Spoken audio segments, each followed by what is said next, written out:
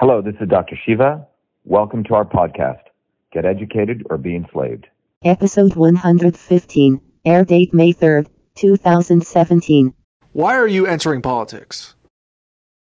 You know, it's an interesting thing. I feel like I've always been in politics, Alan. You know, as I mentioned, being born a low-caste Indian in India forced you as a child to start understanding why there was injustice in India. One of my earliest memories as a 5-year-old kid was after I played soccer with a friend of mine. I went to his home, and I was denied entrance into his home, in fact told to stand outside, and given a cup of water in a very different cup. I went home to my mom, and my mom said, we are considered Sudras, or lower caste. And in fact, she talked about how she would be shooed away from the well when she was in this small village because she was considered a lower caste Indian. So this is when I came to understand as a child, and it still pains me today to recall that memory, that there was this grave injustice in the world.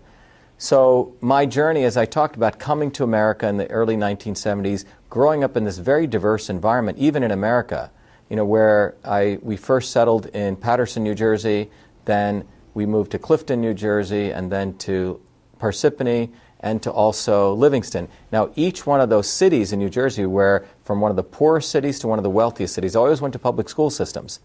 But in that entire journey, I learned the diversity of America, but I also saw the injustices in America.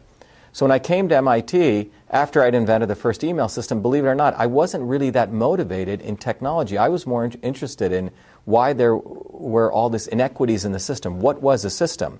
So if people go, in fact, onto our website, shivaforsenate.com, you'll see, in fact, a few years after I came to MIT, I started studying political history, understanding revolutionary history, how social change took place, how the Bolshevik Revolution took place, how the Indian movement took place, how the American Revolution took place. But by 1983, I had come to the conclusion that both parties in the United States were twin sides of the same coin. And in particular, for me, in the 1980s, I got involved in politics on campus. A dean at MIT had been fired, and there was a lot of uproar where minorities and poor people being supported, and I became a campus leader at the MIT campus. We fought to make sure more women came into MIT, more minorities, more poor people, poor blacks and whites. This was not a black or white issue, but it was an issue about segregation for all people. MIT was ensuring, or had policies that didn't really ensure that people of all backgrounds could come. So you'll see, in fact, a picture of me burning the South African flag at MIT. At that time, there was a system called apartheid in South Africa, which meant deep racism in South Africa. And MIT, as a liberal institution, had investments in South Africa. So I exposed that, fought against it.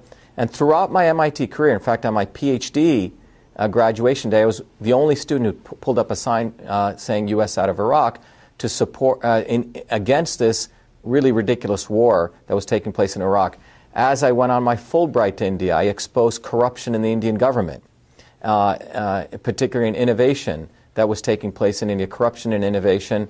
And then more recently, some of you may know, I fought against the fake news of Gawker Media, sued them, and we settled with them, and we exposed them, and we were victorious. So my life has always been about fighting since I was a 5-year-old kid all the way to being a 50-year-old, 53-year-old man. And so for me, entering politics is a natural process, particularly what recently took place in the recent election. Trump's winning was a necessary disruption to a system that was no longer serving America. And people like Elizabeth Warren, Bernie Sanders, Hillary Clinton, these people are really the reason that inequities continue, because they act as though they're serving humanity when they're in fact the most insidious part of the system. And that's why I'm running, because I want to expose not only the fact that they're misleaders, but give a bold new vision for this country.